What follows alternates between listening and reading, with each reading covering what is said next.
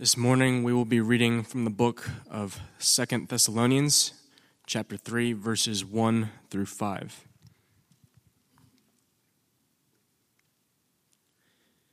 Finally, brothers, pray for us, that the word of the Lord may speed ahead and be honored, as happened among you, and that we may be delivered from wicked and evil men. For not all have faith, but the Lord is faithful. He will establish you and guard you against the evil one. And we have confidence in the Lord about you, that you are doing and will do the things that we command. May the Lord direct your hearts to the love of God and to the steadfastness of Christ. May the Lord write this word on our hearts. If I haven't met you, friends, or you just came in a little bit ago, I'm Matthew, one of the pastors here, and I love to preach God's word. And while there were, if you preach Thanksgiving week, there are sacrifices that must be made. But I was thinking this morning, what a privilege it is to spend hours and hours meditating on the word of God. There's nothing I would rather do. Lord, would you bless this preaching of your word and help this preacher? Amen. Sometimes the best thing that you can do for your soul, I'll just assert this up front, the health of your soul is not to read a new book, but it's to reread an old book or a book you've read before. And I recently set aside the better part of a day to reread Tim Keller's book, Prayer, Experiencing Awe and Intimacy with God. Anybody? How many of you have read that, just out of curiosity? A couple of you? It's really good. I didn't tell projections. We don't have a graphic of that, but it is in the bookshop. Prayer by Tim Keller. And the strength of that book in many ways is the way Keller gathers insights on prayer from writers throughout the history of the church. And I picked that book up because I'm convinced that two of the most important things I do as a pastor are pray for you and preach the word of God to you. Those are really important, right? More important than any administration or program running. Pray for you, preach the word of God to you. And I've sensed the Lord wants me to grow over the next year in my practice of prayer. So I picked up Keller's book. And as I've worked through that book slowly for the second time, I've realized once again that you can tell a lot about what someone believes or doesn't believe about God from the way they pray. What do I mean by that? Well, on the one hand, you have people who pray all the time and are afraid to miss a beat lest they miss out on a divine blessing that they might otherwise receive. So if something goes wrong in their life, their first thought is this: how could this happen? Did I not pray enough? And their life verse is James 4:2. You do not have because you do not ask. On the other hand, you have people who rarely pray or never pray because it feels irrelevant or pointless. If God is sovereign, if He's in charge of all things, why bother trying to change His mind? Good, bad, in between. Que sera, sera. Their life verse is Psalm 135:6. Whatever the Lord pleases, He does. I think it's especially easy to drift into that lane on the heels of unanswered prayer. Because rather than deal with the seeming contradiction between what the Bible says about the power of prayer and the long list of unanswered prayers you perceive in your life, you just take an escape and conclude prayer must just not be all it's cracked up to be. Because working through that is too hard. So you've got people that think everything depends on prayer. You've got people that think nothing depends on prayer. And sometimes we're both, like a ping pong match. And in the middle of that back and forth, 2 Thessalonians 3, 1 through 5 comes in like a referee and says, time out. Stop the game. The Apostle Paul is here to give us a masterclass on prayer. And in particular, friends, Paul shows us in these verses how the sovereign power of God, the Lord who does what he says he will do, is anything but a disincentive to pray. To the contrary, it's what? The very reason we pray. It's our only hope for praying. We pray, Paul teaches us, listen, because the faithfulness of God ensures his word will bear fruit. That's why we pray. And the nature of Paul's request for prayer in these verses and the example of his practice of prayer in these verses illustrate as much. So I don't know what your practice of prayer has looked like in 2019. I don't know what you hope your practice of prayer will look like in 2020. I do know God hasn't left us on our own when it comes to prayer. It's too important. He cares about it too much. So he equips us for our practice of prayer by answering some common questions about prayer in this passage. And it's not, Paul doesn't come out and ask those questions, but he's very clearly answering these questions in what he writes, what the Lord inspired through him. And they're very simple questions. What should we pray? Why should we pray? And how should we pray? We're going to go through each one of those this morning. What should we pray? Why should we pray? How should we pray? Let's consider each one of those. So first, what should we pray? Biblical prayer is supremely concerned for the Lord's mission. For the Lord's mission. The humility that Paul displays in the very first sentence here. Look at chapter 3, verse 1. Contains the only explicit command in the entire passage is remarkable. What does he say? Finally, brothers, pray for us. And I want you to think about the significance of those words, okay? Who's asking for prayer? The folks who wrote this letter, right? Who's that? Paul, Silvanus, and Timothy, especially Paul because he's the primary author. And humanly speaking, those guys are the reason there's a church in Thessalonica. Okay, they were the ones who first showed the Thessalonians who Jesus is, what it means to follow him. They're the spiritual fathers in the faith to the Thessalonians. They're mature, they're godly, they're wise, they're experienced, and given all of that, it would make sense for what? For the Thessalonians to request prayer from Paul, and Paul to give prayer to the Thessalonians, given their relative maturity. But Paul knows something, doesn't he, that we easily forget. As Ed Welch says, we are all needy and needed. And Paul knows that he needs prayer just as much as the Thessalonians do. So he gladly embraces his apostolic role and the spiritual responsibility to care for the church that came with that. But listen, he doesn't put himself and the Thessalonians on different spiritual planes or levels when it comes to continual dependence on the Lord. He's not into strata. I'm less dependent, you're more dependent. I give prayer, you get prayer. No, verse 1 practically screams, listen guys, I need Jesus just as much as you do. So I ask, friend, is that your attitude? I doubt any of you would go so far as to say, especially to a pastor on a Sunday, right? God forbid, you're smarter than that. I don't need any prayer. But when was the last time you took initiative to ask somebody to pray for you?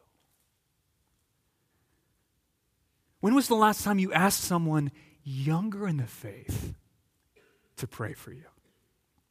Or the spouse who never reads their Bible to pray for you? Or has a subtle arrogance so taking control of your heart that only pastors and other spiritual leaders in your life ever get a request for prayer from you?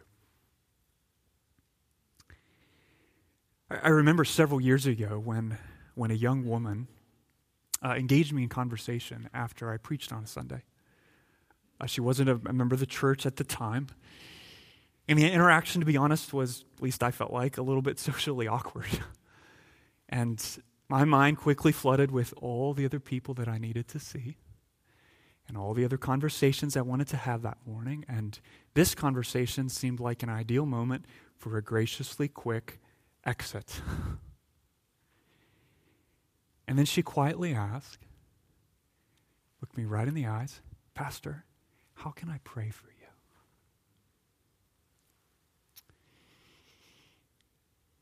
And I was immediately convicted. I mean, it's like, Lord, I just preached, right? So hypothetically, I know I need prayer. But really, right now, from her? Father, forgive me. Humble me. And so I stopped. And I shared a very real and vulnerable area of need. And then I waited while she prayed for me. And let me tell you, friends, the Lord met me in that moment. She poured her heart out to the Lord, socially awkward or not, oblivious to everything else around. God used her to care for my soul. And he taught me something as a pastor that morning that I don't want to forget, and that is, I need to be humble. And I need prayer just as much as anybody else. So do you.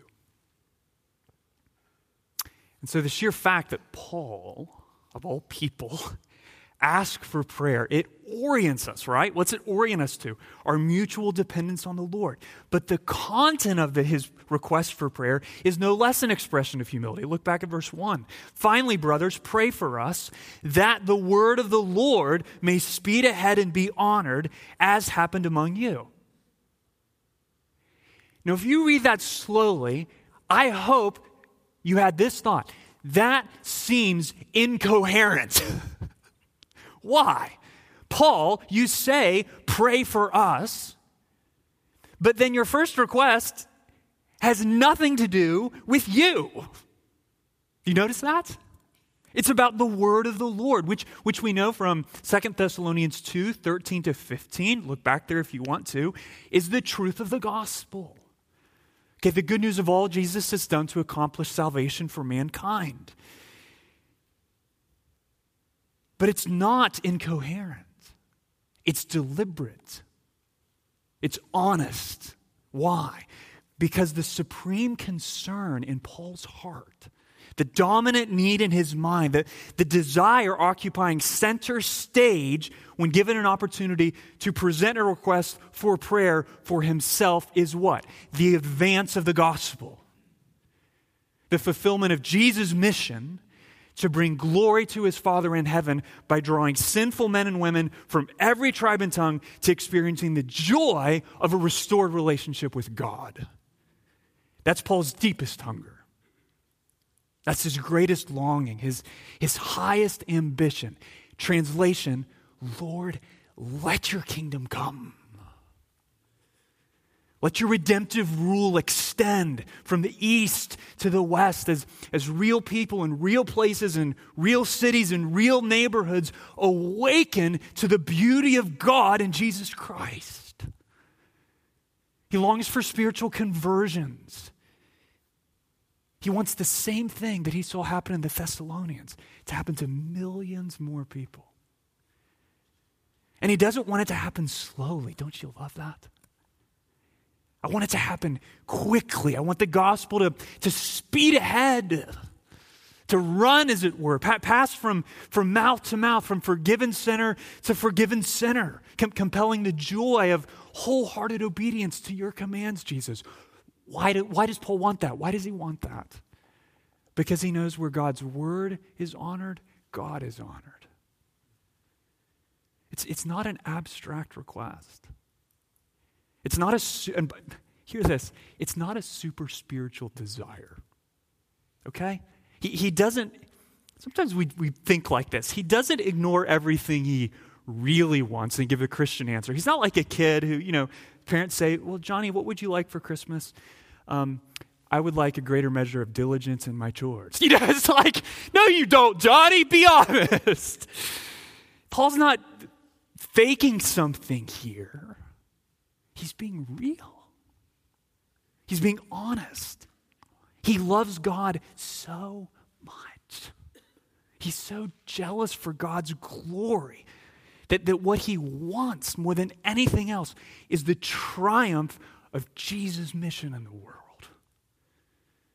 He so identifies with Christ and is so satisfied in Christ that Jesus' mission is Paul's mission. Jesus' work is Paul's work. What Jesus delights to accomplish, Paul delights to witness. The souls that Jesus died to save are the souls Paul longs to see come home to God. So I ask you, friend, when you request prayer from other people, what do you ask for? What do you request when you pray for yourself? What ambitions or desires just come pouring out of your heart? Is it God's mission or your mission? Is it God's glory? Or has some lesser glory, if you're honest, taken over your soul? It's parked on the throne of your heart, as it were. Something other than the glory of Christ renown. By the way, if that's the case, don't try to fool God that it's not, because he knows your heart. He knows your heart. We need to be honest with him where we don't long for his mission and his glory more than anything else. We need to repent. We ask for his forgiveness and pray that we would love what he loves supremely. I don't want you to think it's wrong to pray for your physical or material needs, though. Okay? Don't hear what I'm not saying. If somebody asks you, is it wrong to pray for financial provision or bodily health, you should always say, no. It's not wrong. Why? 1 Peter 5:7, cast all your anxieties on him because he cares for you. And there's no spiritual concerns only footnote to Psalm 46, verse 1, right? God is our refuge and strength, a very present help in trouble. But there's a reason, friends. Hear this. Jesus tells us in Matthew 6, verse 9, pray like this, our Father in heaven, hallowed be your name, your kingdom come. That's the first request out of the gate. Why? Because it is what we should supremely long for and love. May the Lord purify and cleanse us from all manner of other petty selfish concerns that occupy more emotional bandwidth in our hearts than the supremacy of Christ's renown and the glory of his kingdom. So, what do we pray? We should pray first and foremost for what? The advance of the gospel and the demise of all who oppose it, not as a prequel to what we really want God to do, but first because God's glory is our consuming passion. So what do we pray for? Biblical prayer is supremely concerned for the Lord's mission. Second, why do we pray? Why do we pray? Biblical prayer, point number 2, is supremely convinced of the Lord's faithfulness. I want you to go back and look at the end of verse 2 and the beginning of verse 3, because the contrast here is both striking and intentional. So, look carefully. Why does Paul ask for deliverance from the schemes of wicked and evil men as he labors to share the gospel? What does he say? For not all have faith. I mean, to which as I read that this week, I thought, well, no, duh, Paul. I mean, you think we didn't know that already? I mean, last time I checked, not everybody's a Christian. I'm kind of aware of that. Thanks for the reminder. What's next? That's not a throwaway. That's not. He's not trying to state the obvious. He's making a critical point. What's Paul doing? Well, he's doing what all of Scripture does. Namely, Scripture is brutally honest about the reality of evil and crystal clear on the explanation for evil. So think about this. All wickedness in our relationships with one another, including the wickedness of religious persecution that the Thessalonians were experiencing, is the overflow of what? It is rooted in what? A problem in our relationship with God. All wickedness in horizontal human one another relationships is the overflow, is the fruit of what? A problem in our vertical relationship with God. Remember, the Thessalonians were languishing under persecution. It's what forced Paul in Acts 17 to leave the city quickly. And when you're experiencing human enmity and human weakness, it's so easy to think this is nothing but a human problem. But Paul knows better than that.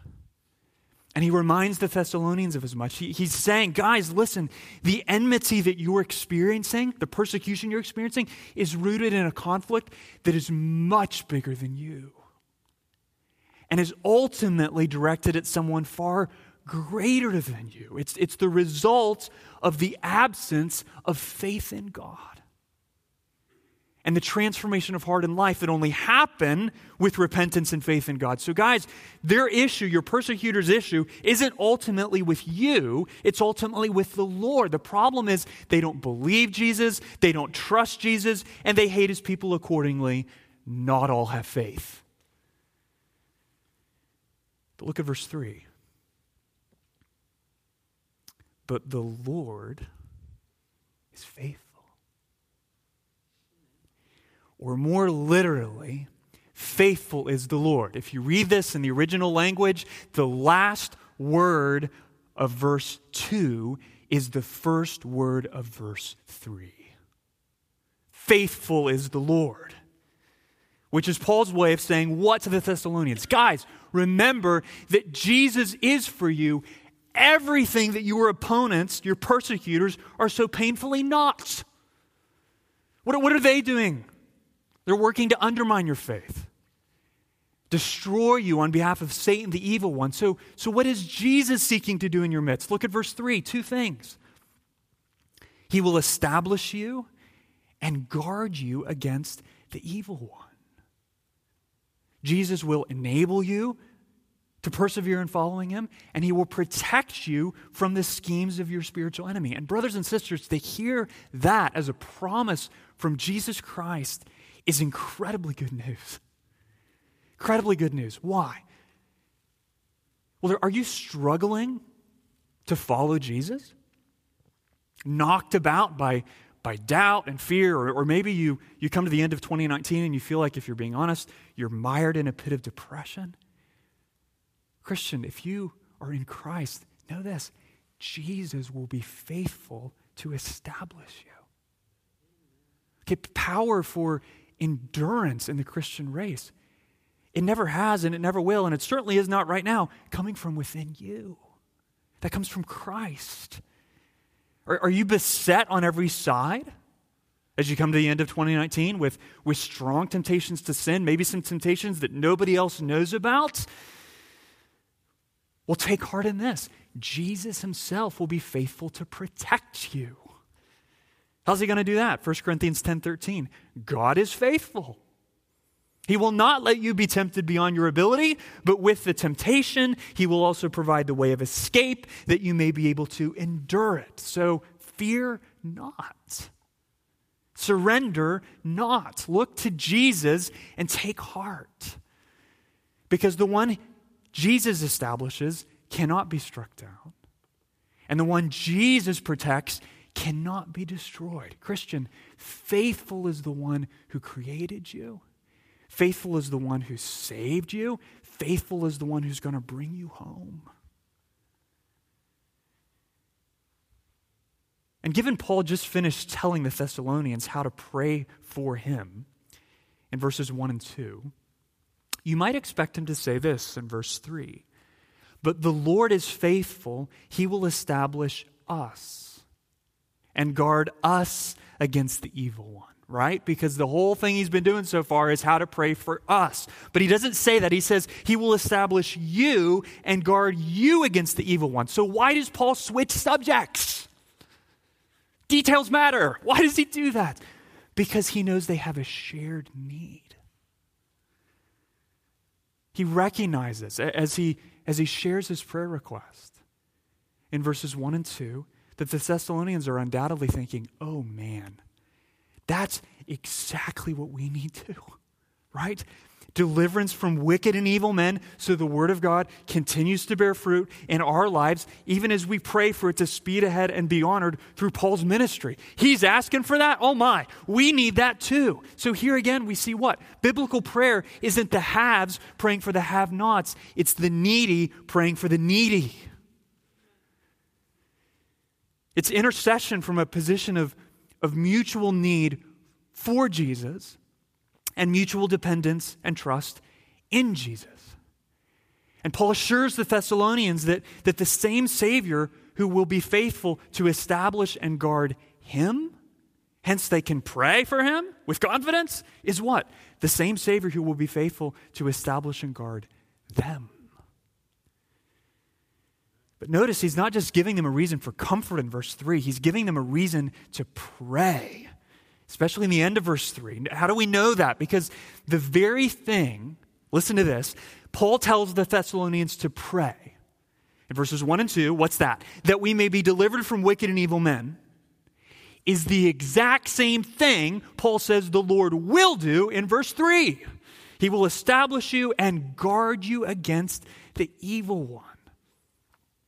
And in that sense, the promises of God in verse 3 provide the basis or the reason for the prayer request back in verses 1 and 2.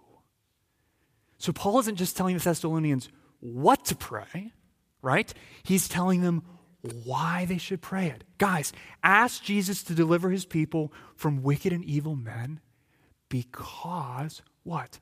Jesus has promised to establish his people and guard his people from the evil one whose face presses through the actions of wicked and evil men. That's why they could pray. And I think here's where Paul really helps us, friends, with the dilemma that I posed at the very beginning. Okay, so does everything depend on prayer or does nothing depend on prayer? Do we pray fervently or do we trust the promises of God? Well, what's the biblical answer? Somebody said yes. Yes, that's right. In what sense? We pray fervently because we trust the promises of God, right? It's not pick. I'm for fervent prayer and human responsibility. I'm for trusting God and divine sovereignty. No, what is it? Because we trust the promises of God, we pray fervently. Don't excuse, in other words, don't excuse your spiritual laziness. I'm just going to get into your face for a little bit here, okay? By saying, soul, because God is faithful, I don't need to pray. Say to your soul, because God is faithful, I have immeasurably great reason to pray. Because I know that the substance of my request, Lord, let your kingdom come, will most surely come to pass. Because my King, in his infinite wisdom, has chosen to bring about his kingdom through my prayers. Matthew 9, verse 37. Then Jesus said to his disciples, the harvest is plentiful, but the laborers are few. Therefore pray earnestly to the Lord of the harvest to send out laborers into his harvest. The fact that Paul says God will do in verse 3, the very thing he tells the Thessalonians to pray for in verses 1 and 2, teaches us, friends, that we need to diligently pray the promises of God back to him. There's power in that. Not power as in divine manipulation, like you said that whoever sows bountifully will reap bountifully, and I put my tithes in last week, so pay up. No, that's manipulation. It's not an exercise in divine recollection, as if the Lord forgot what he had said he would do. Hey, by the way, you made a promise and it's clear you forgot, so could you remember? No, praying the promises of God is powerful. Why? Because it helps us pray in accordance with God's will. That's why. John 5, verse 14. And this is the confidence, Jesus says, we have toward him. Notice that if we ask anything according to his will, where do we discover that? The promises of God. He hears us. Don't you want God to hear you when you pray? Well, then what do? We pray through faith in Jesus Christ because only Jesus makes anything we do or ask or request acceptable to God. But then we better make sure that we're praying in accordance with God's will because that's the prayer he hears. And if we know that he hears us in whatever we ask, we know that we have the request that we have asked of him. Why? Because we know out of the gate we've been praying in accordance with God's will. Paul wants the Thessalonians and us to recognize that when we pray for the advance of Christ's kingdom, you know what you're doing, friend? You're praying for a cause that is guaranteed to succeed. Isn't there joy in that? Faith to pray in that. So why should we pray, for example, that the word of the Lord may speed ahead and be honored? Why pray for that? That just sound good in Paul's mind? Hey, that's cool. I'm kind of into running, so may your word speed ahead and be honored. That would be kind of nice. No, we pray for that because of Psalm 147, verse 15. He, Yahweh, sends out his command to the earth. His word runs swiftly. So we pray. That doesn't mean we should only pray verbatim. There's a need for a qualification here, right? For things that God has explicitly promised to do. Okay, listen carefully. He's a good Father. And we do well to ask him to meet the infinite variety of our needs as the overflow of the love that he proved once and for all when he died for us. But praying the promises of God does mean and does teach us that far from undermining our prayers or rendering them unnecessary, it's the faithfulness of God that sustains our prayers and fills our prayers with joy, even in suffering, as we wait for Jesus to do what only he can do and what he has said he will do. So as Paul says in 2 Corinthians 1:20, speaking of Jesus, and all the spiritual blessings he's won for us through the gospel, for all the promises of God find their yes in him. That is why it is through him that we utter our amen. What's that amen? It's not just how people end prayers because, it's traditional. What is that amen? It is a let it be, Lord. You made a promise. You promised what? What did you promise, Jesus? That you will establish us and you will guard us. Amen, Lord. Do what you've said you will do. Biblical prayer is supremely convinced of the Lord's faithfulness. That's why we pray. What's our last question? How do we pray? How do we pray? Paul's reminded us what to pray, why to pray, so how do we pray? Biblical prayer, point number 3, is supremely confident in the Lord's work. So we're praying for the Lord's mission. We're praying because of the Lord's faithfulness. Put that together, how do we pray? We pray with confidence in the Lord's work. Look at verse 4.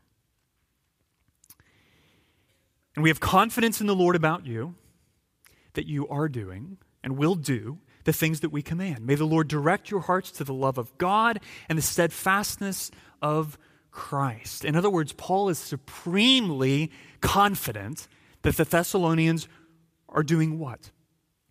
That they are presently persevering on the path of obedience to King Jesus. And they will continue to persevere on the path of obedience to King Jesus. But remember something about Thessalonians. They tended to get basic doctrines of the faith really mixed up. Like, they thought Jesus had already come back, and they missed the boat. They had issues. And so the big question when Paul says something like that, we have confidence in the Lord about you, that you are doing and will do the things that we command, that you guys are obeying right now, you're going to keep obeying in the future. Why could Paul say that?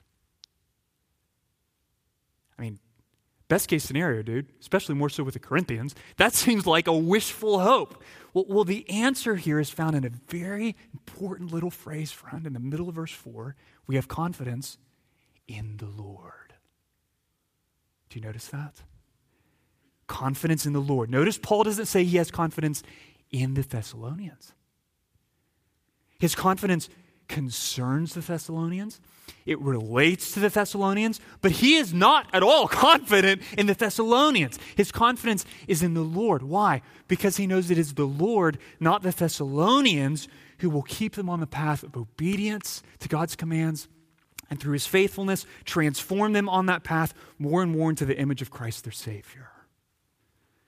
2 Corinthians 3:18, and we all, with unveiled face, beholding the glory of the Lord, are being transformed into the same image. From one degree of glory to another, for this comes from the Lord. Comes from the Lord. Not you. Let's say that together. This comes from the Lord.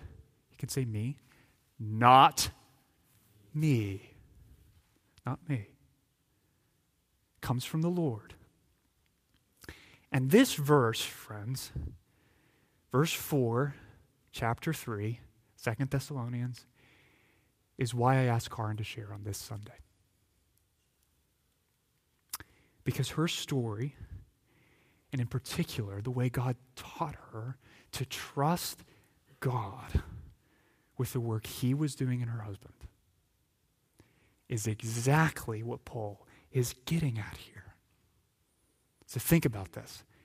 How will a spouse who is supremely convinced of the Lord's faithfulness relate to, let's be honest, we find ourselves in these positions, a less mature husband or wife? How are you going to do that? Well, you'll pray for them with a supreme confidence in the Lord's preserving and sanctifying work in their life. And that kind of Godward confidence in any relationship that you have with any brother or sister in Christ will tangibly impact the message they pick up from you and absorb from you in nearly any conversation. So let's just get really practical here as we prepare to conclude. If you don't have a supreme confidence in the Lord's work in your spouse's life, for example, and you say, hey, why don't we pray together before we go to bed? Or why didn't you sign up for the men's retreat? What is your husband going to hear no matter how nice you say that? All he's going to hear is, when are you going to stop being a spiritual failure? If you don't have supreme confidence in the Lord's work in your friend's life, and you say to them, hey, I reread a Christian book recently, and I think it would be really helpful for you. What are they going to hear? Why can't you stop making the same dumb mistakes over and over in your life? Okay, in other words, I exaggerate, but my point is, you don't have to say, I don't trust God's work in you, for them to pick up on that. They'll sense it. They'll know it. Why? Because Godward confidence in its presence or absence is remarkably contagious. God makes faith that way. It's what it is. It's faith. It's contagious. So follow Paul's example, my friends. Go out of your way to say to your spouse, to say to your friends, to say to your kids, listen, I just want you to know I trust God's work in you. And if you haven't done that, said that in months, years, maybe never, then start with a confession. I mean, even if it's your child, get down on a knee and just say, will you forgive me for not trusting God's work in you and trying to be your Savior instead of praying and serving and loving you with confidence in the only Savior? In the moment, doubting whether a fellow Christian will persevere in obedience can feel realistic after observing years of disappointing fruit. But in reality, it's a daring denial of the covenant faithfulness of God. If you're a Christian friend, it's the faithfulness of God that will keep you faithful to God. Don't try to work that confidence up in yourself. Don't try to work up confidence in someone else. Verse 4, have confidence in the Lord. And how does God do that? Maybe you're thinking, I would like 5 cubic yards of that dumped into my soul right now. Please help, Jesus. How does he do that? Well, he employs 2 means in particular. Look at verse 5. May the Lord direct your hearts. Kingsway, may the Lord direct your heart to the love of God and the steadfastness of Christ.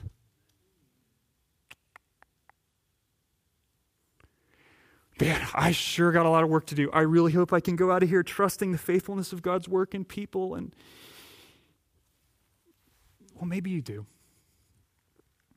But I hope you go out of here more than anything else, friend, knowing this. Lord, I need you to help me to think hard about your love and the perseverance of Jesus Christ. Why? Because those 2 things are like an engine that when we meditate on them and fix on them, or gaze on them and think about them and study them and thank God for them, they work in our hearts to produce that kind of Godward confidence. So what do I mean by those 2 things? The love of God, what's that? Well, he shows it for us in this, right? That while we were still sinners, Christ died for us. God didn't love you, friend, because you were lovely. He loved you to make you lovely. Remember that. Nothing you do, Christian, can ever make God love you more or less. Nothing. So don't obey him to try to earn his love. Obey him because he loves you. And he's lavished his love on you in Jesus. And second, don't lose sight of the steadfastness, the perseverance of Christ. Hebrews 12, verse 1. Let us run with endurance the race set before us, looking to Jesus, the founder and perfecter of our faith, who for the joy that was set before him endured the cross, despising the shame, and is seated at the right hand of the throne of God. Consider him. Fix your gaze on him, friend, who endured from sinners such hostility against himself so that you may not grow weary or faint-hearted. What does that mean? Well, it means, friend, in every suffering you endure, in every temptation you face, know this: Jesus has gone that way before you. You're not the first one to walk this way. The man of sorrows, acquainted with grief, has walked this way before. And he knows your trouble, he knows your frame, and the same Spirit that empowered Jesus to obey as the ascended Christ, he has now turned back around and poured out on his people so that you have power from Christ in yourself to persevere in the faith. And because Jesus' story ends in glory, you can know in Christ, yours will too. Biblical prayer is what? Supremely confident in the Lord's work. supremely concerned for the Lord's mission, supremely convinced of the Lord's faithfulness, supremely confident in the Lord's work. These verses, Kingsway, are a call to pray. A call to pray. So I charge you, Kingsway, to pray and keep on praying. Because the faithfulness of God guarantees that his word will not fail to bear fruit. Would you stand with me? I want us to ask for God's help to do that right now by praying the way Jesus himself taught us to pray. The Lord's Prayer in Matthew 6 is not a magical incantation. It's a pattern for prayer. I hope to preach more on this next year. But I want us to pray this together in unison, and then we will sing to the Lord to express our faith in God and our desire that he would work more of that in us, okay? So let's pray together. And I'm going to leave off the traditional ending because it's not found in Matthew 6, okay? Lest you be confused. Our Father in heaven, hallowed be your name. Your kingdom come, your will be done, on earth as it is in heaven. Give us this day our daily bread, and forgive us our debts, as we also have forgiven our debtors. And lead us not into temptation, but deliver us from evil. Lord Jesus, do that, we pray. Make us a people who pray with an abiding confidence in the faithfulness of God. Let's sing.